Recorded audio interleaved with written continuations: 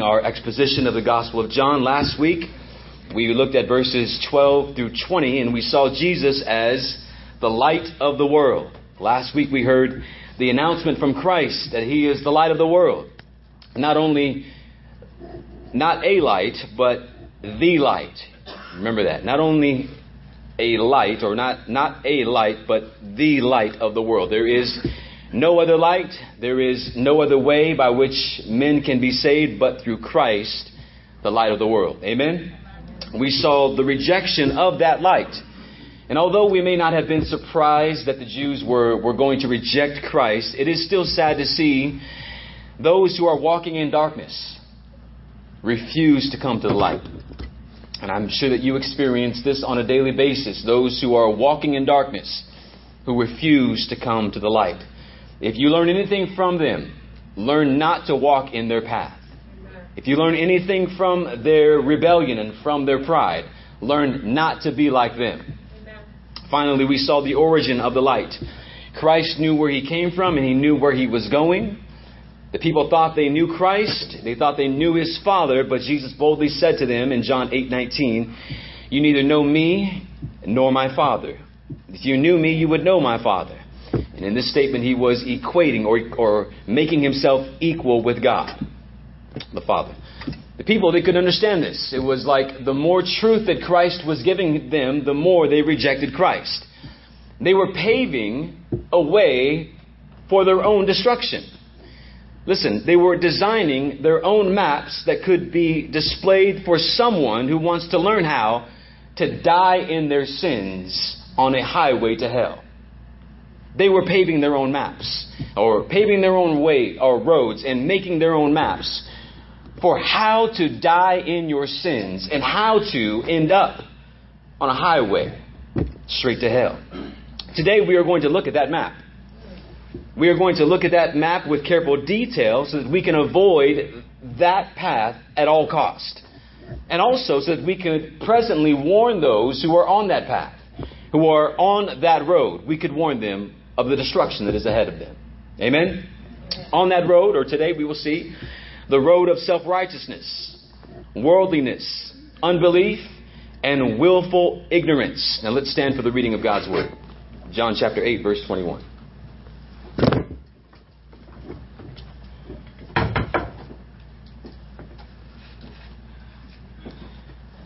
So He said to them again, "I am going away, and you will seek me, and you will die in your sin. Where I am going, you cannot come." So the Jews said, "Will He kill Himself? Since He says, 'Where am I going, you cannot come,' or 'Where I am going, you cannot come.'" He said to them, "You are from below, and I am from above. You are of this world. I am not of this world. I told you that you would die in your sins, for unless you believe that I am He, you will die in your sins." So they said to Him, "Who are you?" Jesus said to them, "Just what I've been telling you from the beginning. I have much to say about you and much to judge, but He who sent me is true, and I declare to the world what I have heard from Him." They did not understand that He had been speaking about the Father. So Jesus said to them, "When you have lifted up the Son of Man, you will know that I am He, and that I do nothing on my own authority, but speak just as the Father taught me. And He who sent me is with me. He has not left me alone, for I always do the things that are pleasing to Him." And as He was saying these things, many believed in Him. Those who have ears to hear, let them hear the Word of God. May be seated this morning. This conversation is taking place in what is known as the treasury. That's told to us in verse 20. This is a place where offerings were placed. And at this point of the conversation, at this point of Jesus' life, Jesus is 6 months away from going to the cross. At this time, this moment that we're talking about, 6 months from now, Jesus will be going to the cross. The passage begins in verse 21 with the word "again." The word "again" means "or once more." And it indicates a pause. It indicates a pause in their discussion, but it also indicates a continuation with what was previously stated. And Jesus begins His statements with a very haunting warning. And it can be overlooked as you read it if you don't look at it carefully in view of the rejection of the light that we spoke of last week. So there's a haunting warning that Christ begins with. And you could overlook it if you're not seeing that they have just rejected the light. So feel the weight of this announcement of the light from Christ as we work forward to verse 21. Verse 12, he says this. I am, or ego eimi, the light of the world.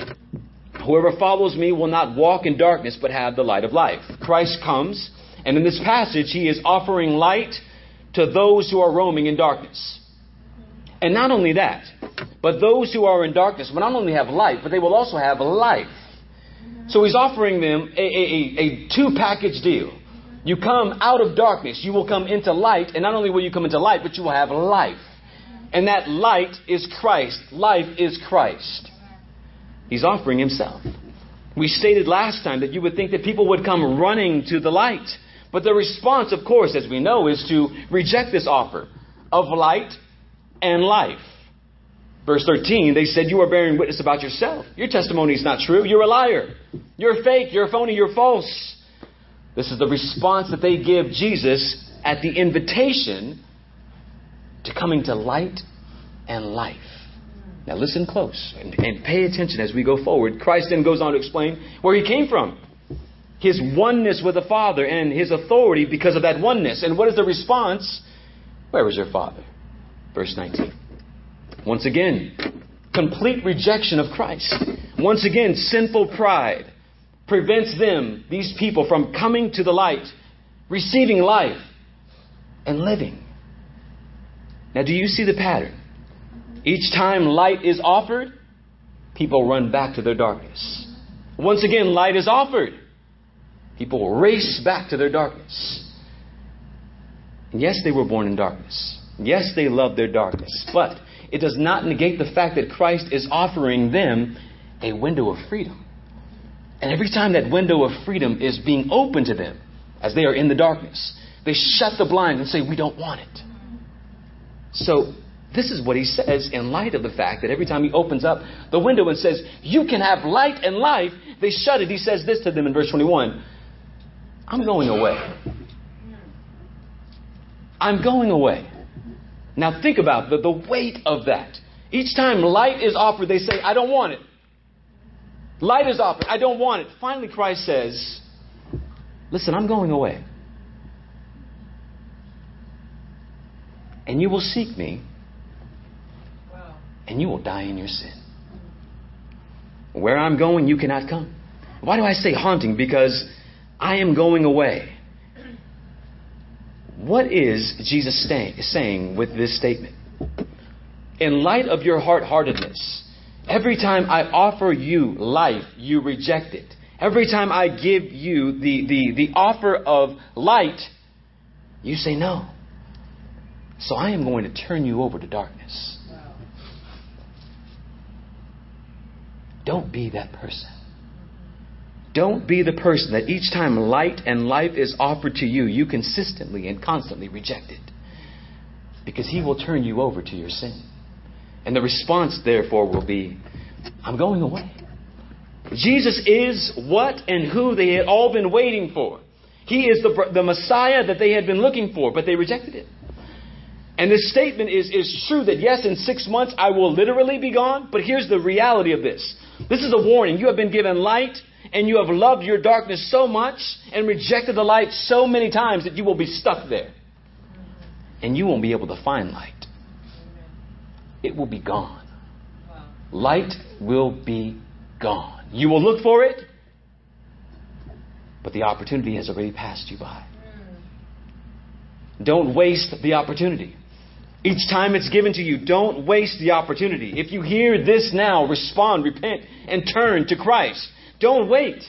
Don't think I've got tomorrow. Don't think, as my brother was saying the other day when he was teaching on biblical parenting, that I'll wait till I get old and then I'll start serving God. Don't let the moment pass you by. Don't let the opportunity of light pass you by. Jesus is saying to them essentially this: you are getting truth from the source of truth. Amen. And then it will be gone. That's right. And then he will be gone. I'm speaking to you now. And then you will look for me. But that chance will have passed you by. Today is the day of salvation. Today is the day to repent. The gospel will be preached for only a little while. It will endure, the gospel. But you will not. This gospel, whether you live or die, will continue to pass on until Christ returns. It's not going nowhere, but you are. He says in verse 21, and you will seek me. Messiah has come. You've been seeking Messiah. Guess what? He's standing right in front of you. D.A. Carson points out that Jesus is saying, when I'm gone, guess what you'll do? You'll keep going on looking for the Messiah. And He's already come. You'll keep going on looking for Him who is standing right before you. And it will be too late. They will not find Him. There are those who are practicing Judaism today. And they are still looking for Messiah. They are each day praying that the Messiah will come, restore the temple, and bring Israel back to its once prominent state. Guess what? He has already come. And they rejected their Messiah. They will wait in vain. They will look continuously for the one who is to come. And the only time that they will see Him is when He breaks through the clouds to judge them.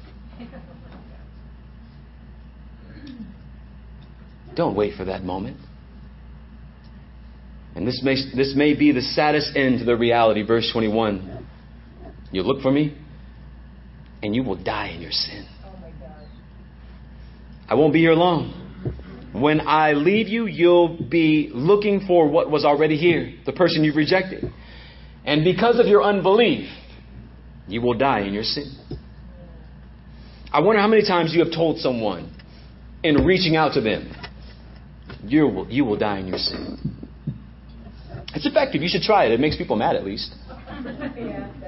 If anything, it'll make them mad at you. I'm sure the most common approach is, He loves you so much. And how many times have they rejected that love? How many times has a window been opened for them, light been shown to them, and they said, yeah, no, bring the curtains down. I like it better when it's dark.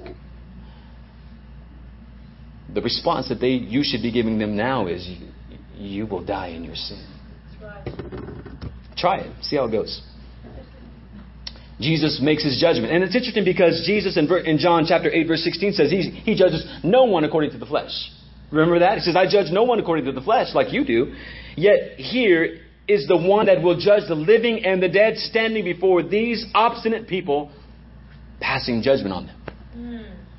He says, I will judge no one, but if I do judge, my judgment is true. And here's my judgment. You will die in your sin. Because of your unbelief. Notice, not sins, but sin. Singular. What is the sin? Unbelief. Rejection of Christ. And rejection of Christ will always bring destruction. Notice also who Jesus is speaking to. He's speaking to the upper echelon of religious people in all the land. They are supposedly the cream of the crop. They are the separated ones. They are the Pharisees, the Jews, the Sadducees, or the scribes. And they view themselves as being the beloved, holy of God, the chosen of God. And He says to these chosen, cream of the crop, separated ones, you will die in your sin. Can you imagine? It would be like saying to some of you who think of yourself so highly, you will die in your sin. I love Calvin's comment on this. He says, when Christ sees that He is doing no good among these obstinate men, He threatens their destruction. And this is the end of all who reject the gospel, for it is not sown uselessly in the air. I love that. He says this, the result is either life or death when the gospel is sown. It's not sown uselessly, and we'll see what happens. It's either just going to fade away. When the gospel is sown, it produces either life or death. The meaning of the words, however, is this. In the end, the wicked will feel how great and evil it was that they rejected Christ when He freely offered Himself to them. But it will be too late. And there will be no more time for repentance. there will be no more time for repentance. This is not the first statement that Jesus has made concerning this point. He says in John 7:33, I will be with you a little longer, and then I am going to him who sent me. You will seek me, and you will not find me. Where I am going, you cannot come. And Jesus concludes the same way he did in John 7:34. Where I am going, John 8:21, you cannot come. Because you will die in your sins. You cannot go where I am going. It seems like a sad indictment, but the reality is that this scene gets even more grim. It may seem sad already. You may feel like this is what I came to church for, to be encouraged this way. Yes, it is what you came for. Because the reality of this scene is this. It gets even more grim. How could it get more grim? Because of their reaction to what Christ has just said. In their reaction, we are going to see a road map to how to die in your sins. Number one, you want to die in your sins? Let me give you directions. Take self-righteous road.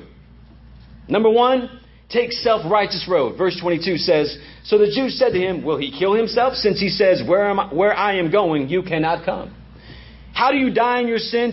Take self-righteous road. What is self-righteous road? It is this. It is the road that those who believe they are right with God apart from Christ take. That they are right with God apart from Christ. I don't need Christ. In myself, I am equipped, right, and true enough to stand before God on my own. Now, there are those who think that they're following Christ and they're not. But for right now, we'll focus on those who think they don't need Christ. That there is some kind of perfect quality within them that they will earn a place before God apart from Christ. Let me say to you that if you think you will be safe standing in the presence of God apart from Christ, you are in for a rude awakening. If you think that you will stand before Christ after denying him on this earth and that you will be okay because of some kind of good deed that you've done or some kind of good life that you think you lived, you will be sorely mistaken. You will die in your sins. You will be eternally punished and judged. Their response is this. And this is what makes it so sad. Will he kill himself? Is that why he says, where I'm going, you cannot come? What has just passed over their head? There's something that's not even concerned, that they're not even concerned about, right? They make this, first of all, sarcastic statement. What's he going to do? Kill himself? They're not taking him seriously. This is why they said where he's going, we cannot go, because they believe that those who killed themselves went to a damned place that nobody can go to. They're saying he's going to go to that place because he kills himself? But even though they start to mock and ridicule him for saying, what's he going to do? Kill himself? They're missing a big point. The big point that they're missing is this. You will die in your sins. And all they're worrying about is, where does he think he's going? He's just said to them, you're going to die in your sins. And they're not even concerned about it. I say to some of you, you will die in your sins and you're falling asleep. Not concerned. Not bothered one bit. Your eyes should be wide open. Is he talking about me? And here's where the problem is. That it went over their heads because they thought, that doesn't mean me. He's not talking about me. I have no sin that I would die in. So as Christ is calling them out in their sins, they're completely dismissing the fact that they had any sins. Now, if you've been a member of this church for a while, if you've been attending for any amount of time, you know that salvation is by faith alone, through grace alone, in Christ alone. You know that. You know passages like the Lord looks down on heaven, from heaven to the children of men to see if there are any who understand, who seek after God. They've all turned aside. Together they've all become corrupt. There is no one who does good, no, not one. Psalm 14:2. You know that passage. You know passages like Proverbs 20, verse 9. Who can say I have cleansed my heart, and who can say I am pure of sin? You know passages like that. You also know Isaiah 65 or 64:5 that says we've sinned and we need to be saved. We are like an unclean thing, and all of our righteous deeds are like filthy rags before God. You know those passages. The problem is you know those passages. The problem is you know those passages. And then when those passages are spoken, you're not talking about me, though. That's right. He can't mean me. That's right. Because I know that passage. I can quote that passage. So he can't mean me. Do you see the similarity between you sometimes and those who say, I will die in my... That Jesus says you will die in your sin. The similarity is he's not talking to me. Well, you're here. You have ears to hear. I'm talking to you. He's talking to you. You know that there's no amount of good deeds, right deeds that you can do in order to be safe from God apart from Christ. You know this. You know there's no amount of children you can save from burning buildings. You know that there's no amount of blind people that you can cross the street with. You know there's no amount of food or money that you can give in order to be made right with God in all of those deeds. And the problem is you know those things. I think that when we hear statements like that, we tend to think that it must be for somebody else. I hope that person sitting behind me is hearing this because they really need to hear it. That person that just brought today, yes, I see them. They are all sinful. I can see sin all over them. And we hear these messages of repent, and we think that repent means for somebody else. As a matter of fact, we are often offended, even at me saying this to you right now. There's some people who are taking offense at me saying this to you right now. That somehow in our minds we have gotten that we are the cream of the crop. That somehow in our minds that we have thought that we are now the blessed ones, the anointed ones, the sacred, separated ones. I don't struggle with sin. Who are you talking to? You must be talking to Him. That's right. Oh yes, brother. Please keep speaking. I know what they're going through. That's right, brother. That's right. Amen. You were almost there. You almost said exactly what they were going through. Right. What about you? Amen. Amen. Right. How does your mirror look this morning? My mirror is clean. Windex clean. Right. I know there's no areas of my life that could be yielded to God. Well, there are, but me and God have talked those over and we have an understanding now. What arrogance and self-righteousness we walk in with sometimes, as if we have achieved some level of sanctification that is so far above everyone else. Be humble, brothers and sisters. Amen. Stay on your knees, brothers and sisters. Be the publican every single day, brothers and sisters, who beats their chest and says, God, have mercy on me, a sinner. Don't be like the tax collector and says, thank God I'm not like this man. But come to the house of God and come into the presence of God humble before Him, knowing that you are just as in need of mercy today as you were yesterday. Laugh, and you will die in your sin.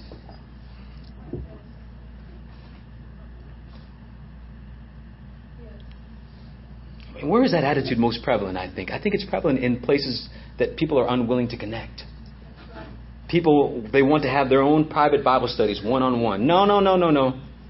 Me and him are having our own Bible study. I don't need to go to the race. I don't need to go to Women of the Word. It's amazing about the Women of the Word. The Women of the Word used to have women lining up to get in here. They might have even been willing to pay tickets to get in here. Now that they're going through the Word, verse by verse, little by little, that line has now disappeared. The crowds have now dispersed.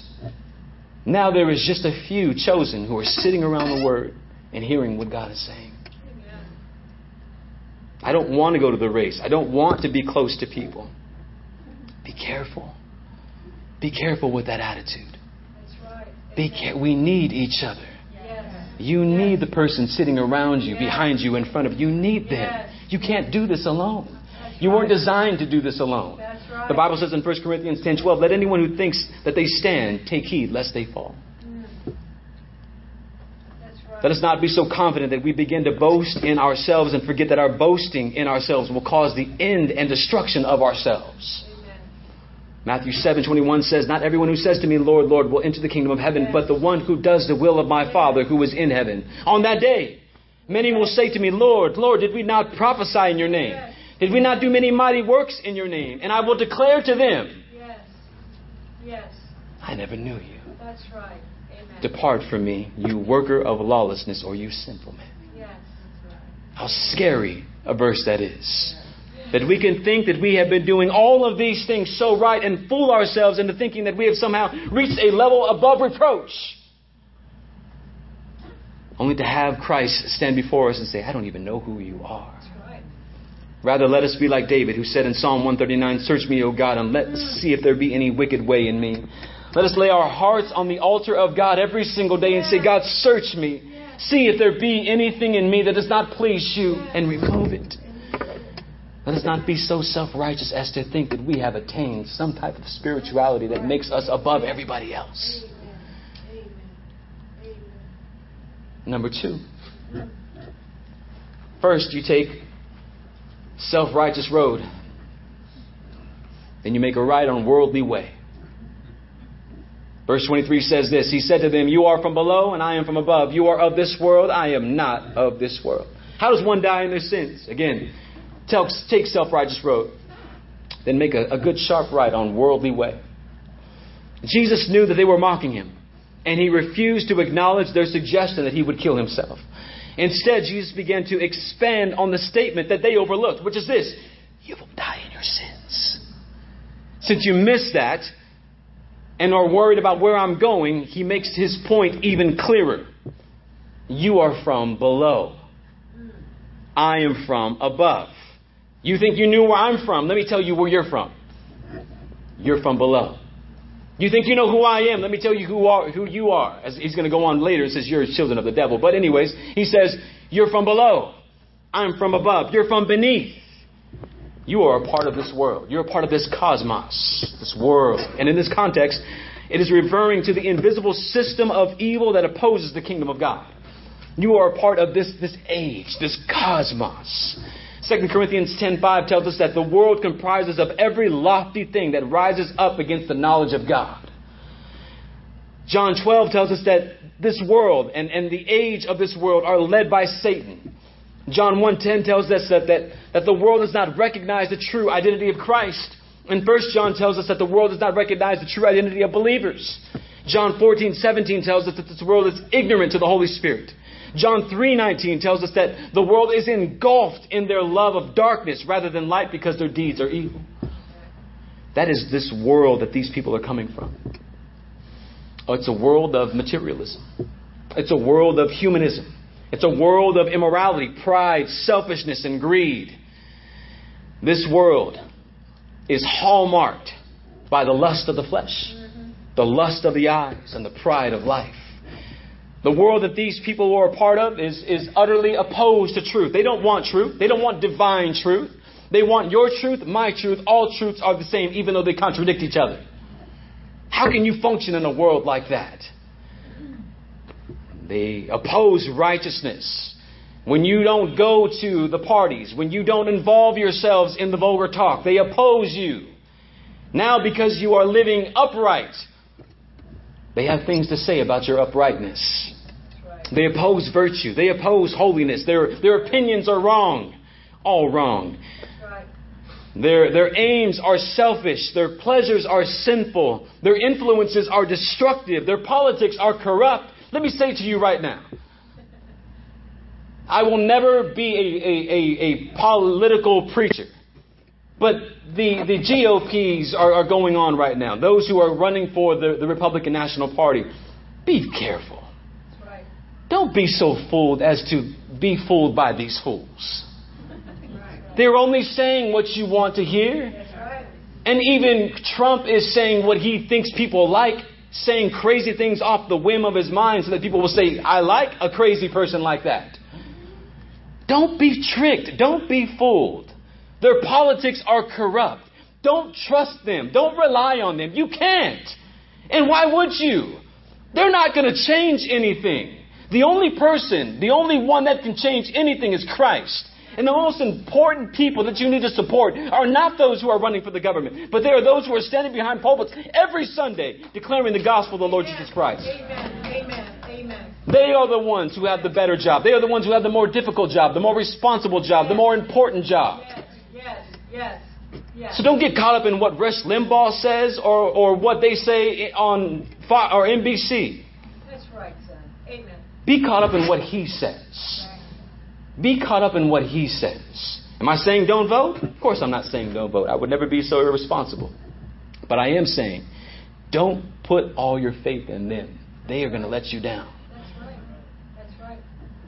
Their honors are corrupt. Their honors are empty.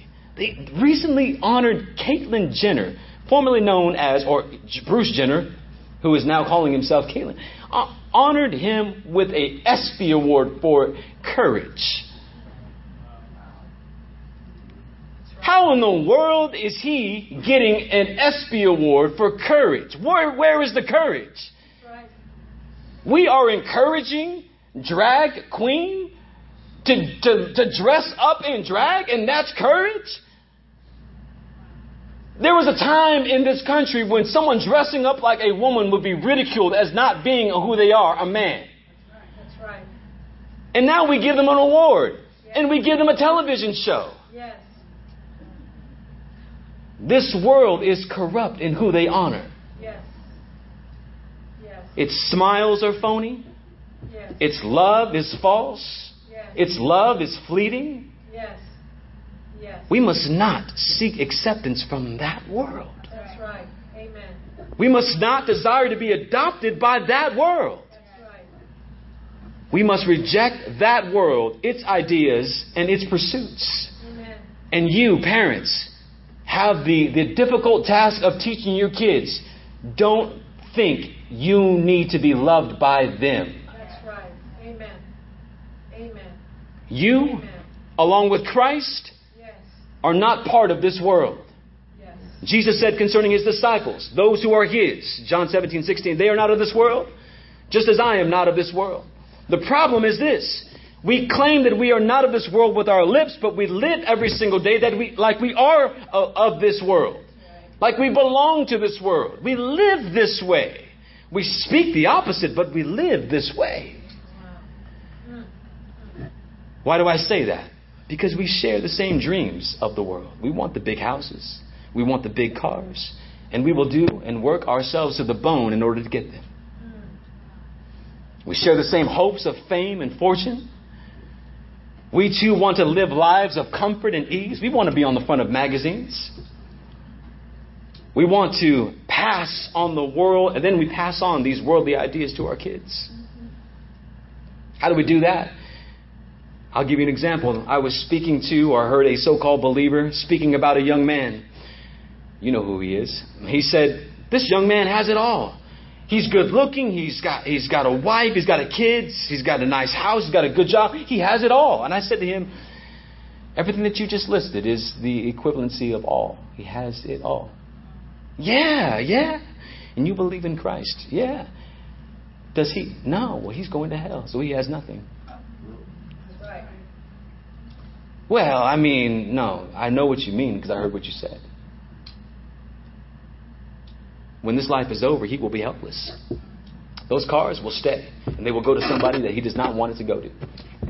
That house will be sold. Someone will live in it and eventually be rented out, and there'll be holes in the walls and rats on the floor.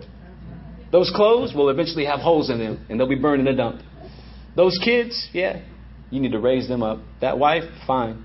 You have responsibility over her, but you can't take her or them with you. Right. Amen. What about you? What about your pursuits? What matters? What to you is the good life? What to you is the fulfilled, satisfied life? Do you look at the world with envy? You businessmen who are subcontractors, who do business on your own, do you deal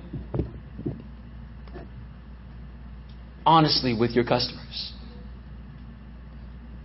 Do you add more than you should? Do you say things that are not true? Let me say to you, if you're a believer, then you don't belong to this world. My dad used to say, and the world don't want you anyways. They could spot you a mile away. You start hanging out with them, they know that your speech is not like their speech. What are you doing here? Go back home. You don't belong here. They know you. They could smell you a mile away. You don't belong here. You don't belong with this crowd. You're not one of us. That's a good thing when they tell you, what's wrong? What are you doing here? They're telling you you're marked. You belong to somebody else, not with us. If you want to die in your sin, be worldly. Chase their stars, chase their music, chase their money, chase their fashions, chase their dreams, chase their desires. And don't complain when you are destroyed along with them. Right. Number 3. So, take self-righteous road, make a right on worldly way. Then jump on unbelieving street. Verse 24. I told you that you will die in your sins. For unless you believe that I am He, you will die in your sins. Make a left on unbelieving street. You can't miss it. That's the real issue here. Unbelief. It is because they are thoroughly worldly that Jesus repeated to them, you will die in your sins, because you refuse to believe that He is the one that they've been waiting for. Again, the real issue, unbelief. What a powerful thing unbelief is. J.C. Ryle notes, all manner of sin may be forgiven, but unbelief, it bars the doors against mercy. Wow. Unbelief, it bars the doors against mercy. Jesus said in Matthew 12:32, I tell you, every sin and blasphemy will be forgiven, but the blasphemy against the Holy Spirit will not be forgiven. What is that blasphemy? What is that sin that will not be forgiven? It is the sin of unbelief. Right. It is the sin of rejecting truth. It is the sin of hearing truth constantly and constantly saying, I don't believe. I need more evidence. I'm still not convinced. That's right. What must we believe? Believe that this is the full revelation of God and that it points to His Son, the Lord Jesus Christ. Believe that He is eternal, uncreated, the second person of the Trinity. Believe that He entered space and time as God in the flesh. Believe that He was born of a virgin, that He lived a sinless life, that His death on the cross is the only sufficient substitutionary sacrifice for the sins of all the world. Amen. Believe in Him as your only way to be saved. Believe that He rose from the dead and that He ascended to the Father. Believe that He now intercedes for His own people. Yes. And believe that He will one day return to glory. Yes. Believe. Yes. Reject these truths and you will die in your sin. Yes. Do I need to believe in the Trinity? Yes, you do, Ron Vietti. Do I need to believe in eternal punishment in hell? Yes, you do, Ron Vietti. To reject these truths is to worship another Jesus. That's right. And there is no other Jesus. To reject these truths is to worship some other God. And there is no other God. Amen. To reject these truths is to ultimately hear Jesus say to you face to face when you see Him, I never knew you. Mm-hmm. Depart from me, you who practice sin. Number 4.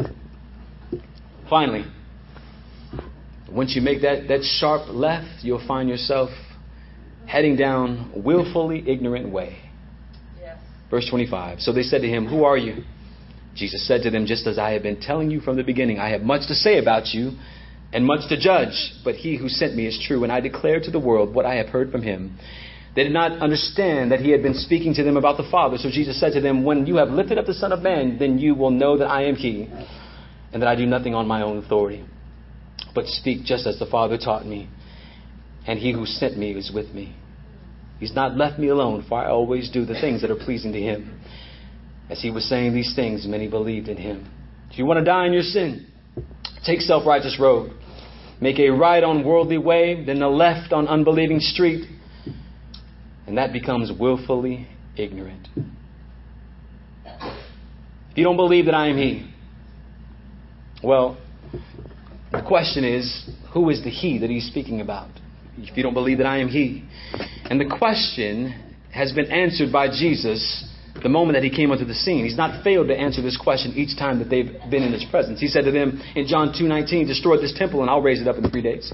He said in John 13:13, or John 3:13, no one has ascended into heaven except He who first descended from heaven, the Son of Man. He said in John 4:25, the woman said to him, I know that the Messiah is coming. Jesus said to her, I who speak to you am he. John 5:17, my Father is working until now, and I am working. John 6:35, I am the bread of life. Whoever comes to me shall not hunger. John 6:41, I am the bread that came down from heaven. Here's the point. They asking him, who are you? And Jesus has been telling them every time he sees them who he is.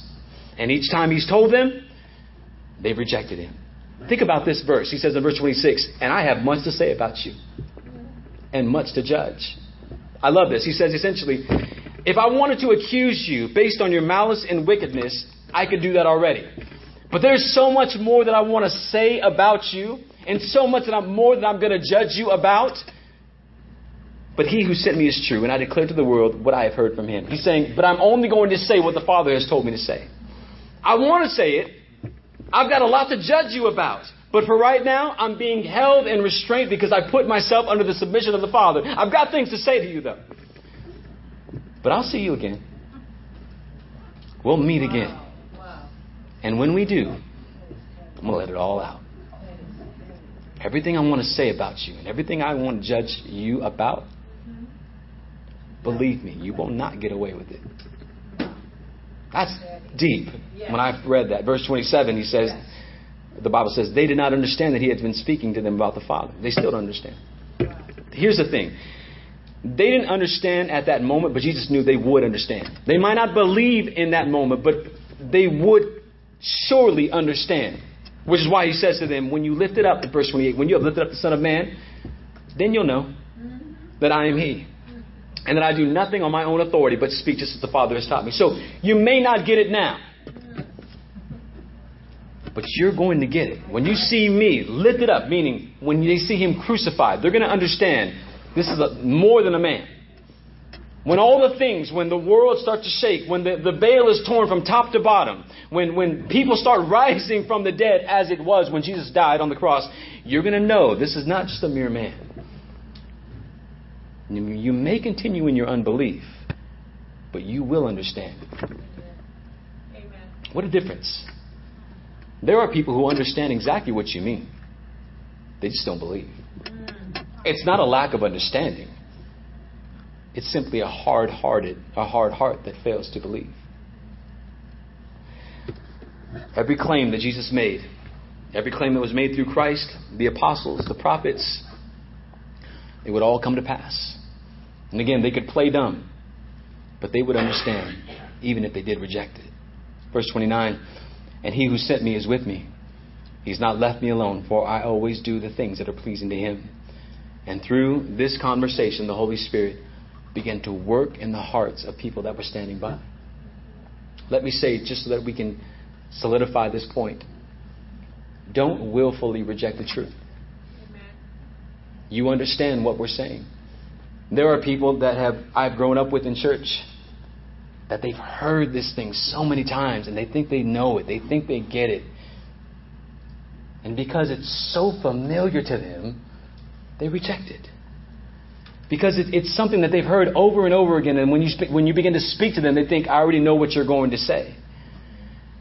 So they continue in their ignorance, even though they think they understand. That's right. And even if they do understand, they still refuse to believe. That's right. Don't be that person. That's right. Don't be that person who understands but says, I've got no time for it. Yes.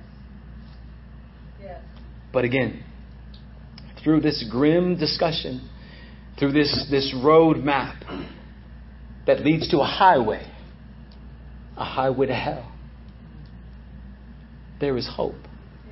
Because as Jesus is saying these forcefully difficult things, there are people standing in the crowd who are listening, and the Holy Spirit is there working on their hearts. Can you imagine this tough conversation, all the harsh things that I've been saying to you tonight or this morning, and amongst the crowd who are hearing these things, there are some who are looking at Jesus and saying, I believe what he's saying. The Bible says in verse 30, many began to believe in him. How amazing is God? How wonderful is God? That they are not all damned to hell, but there are some that belong to him who are hearing the voice of their shepherd. And in that moment they're saying, Yes. I believe. Yes. I believe what this man is saying. And they are now flocking and coming to him as he's having this confrontation, as it escalates, with these Jews. Amen. There are those who are coming to faith in Christ. Yes. That is amazing. And isn't that just like our God? Yes. Who knows those who belong to Him and plucks them out of a crowd. Yes. Yes. Even a hostile crowd like the one that we're looking at now. Yes. The grace of God gave faith to those who belong to Him. They heard these truths from the author of truth and began to respond in faith.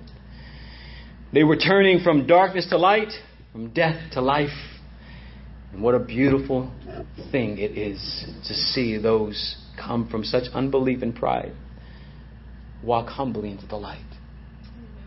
The Lord Jesus Christ opens a door of faith and they come running in. But for those who rejected Him, their trip eventually led them again on the highway. They made it to the highway. And that highway led them straight to hell. What path are you on this morning? What road are you traveling on this morning? For those who are traveling on the road that leads to life, we know that it is narrow. I'm reading John Bunyan's Pilgrim's Progress right now. And it's amazing how he's told by a traveler, a person by the name of Interpreter, to stay on the narrow path. That there are no other ways to go. There's distractions. But there's no other way to go than to stay on the narrow path. The same it is for you believers. If you belong to Christ, there is no other way to go. There are no left turn, right turn, take this separate road. There is only one road. It is narrow. It is difficult. There are distractions. There are temptations along the way. But the road eventually leads to the celestial city. The city of God. He's put you on that road. He has given you a crown. That as you travel down that road, those who ask you, who are you and where did you come from, as they did Christian in this book. It's a really great book. And saying that crown marks that you have been sent on that road by evangelists. And you have the right ticket to the right pass to be there. There are others who are going to come and try to get you off that path.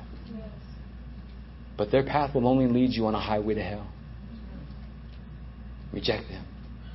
Turn from them. I know it's difficult. I look at my brother Patrick over here, who's not been able to be with us as consistently each week because of work. And getting back on a Sunday reminds him of the path that he's on. And throughout the week, brother, there are people that are going to try to get you off that path. As it is true for him, it is true for you. Don't do it. It will only lead you on a highway to hell. Those who are on the narrow road, those who are, let me say this carefully and listen to me carefully, those who are members of a church or members of this church, I welcome you to the Lord's table this morning. If you are not a member of a church, then I encourage you, become a member of a church. Just because you're here does not mean you're a member. There's a membership process that we go through in this church. Talk to me. Say, I'd like to become a member. Yes. I'd like to join this church. I'd like to hear this gospel on a weekly basis. I want to join mission with you guys. I want to reach this community as you guys are doing. Yes. Yes. I welcome you to the Lord's table, those of you who are on that narrow road. You are under the care and leadership of pastors and elders. Yes. Your life is submitted to Christ. And your life is passionate for the gospel and for getting the gospel to the nations. I welcome you to celebrate this morning what Christ has done in removing you from those roads that you may have been on. Whether it be self-righteous, whether it be willfully ignorant, whether it be whatever it was, He snatched you off of that road and says, I know a better way. And by grace, He gave you a better choice. Amen. Amen. And by faith that He gave you, you are here. Yes. Let's stand. Amen. No? I've got a piece of bread on my desk. Can you bring that to me? Our Lord and our God, we celebrate redemption. We celebrate redemption that was accomplished on our behalf. That the Lord Jesus Christ went into a burning building full of rebels who set that building on fire themselves. These rebels were murderers. These rebels were thieves. These rebels were arrogant. And these rebels were you and I. And though we deserved to burn in that building, Christ, by His grace, came and pulled us out, living a life that we could not live and dying a death that we deserve. He was lifted up for the sins of the world, so that people from every nation, tribe, and tongue could be saved. And He conquered sin, death, and the grave by rising from the dead and ascending to the right hand of the Father, where today He makes intercession for His elect. He has called us to be His own. We have been joint with Him and now joint heirs with Christ. We will one day reign with Him. We celebrate redemption accomplished, redemption applied. We now live in that peace. We now live in that joy. And we will celebrate one day redemption consummated, where we will see Him and feast with Him face to face. Lord, to You alone be all the praise and the honor and the glory. In the name of Jesus we pray. Amen. Amen. Ushers, would you serve the people, please?